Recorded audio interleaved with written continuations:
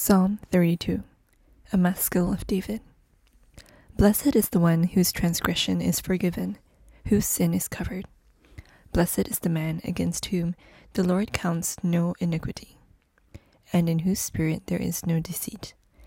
For when I kept silent, my bones wasted away, through my groaning all day long.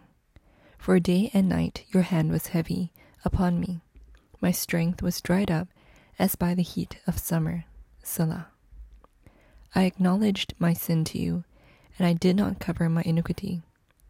I said, I will confess my transgressions to the Lord, and you forgave the iniquity of my sin. Selah. Therefore, let everyone who is godly offer prayer to you at a time when you may be found.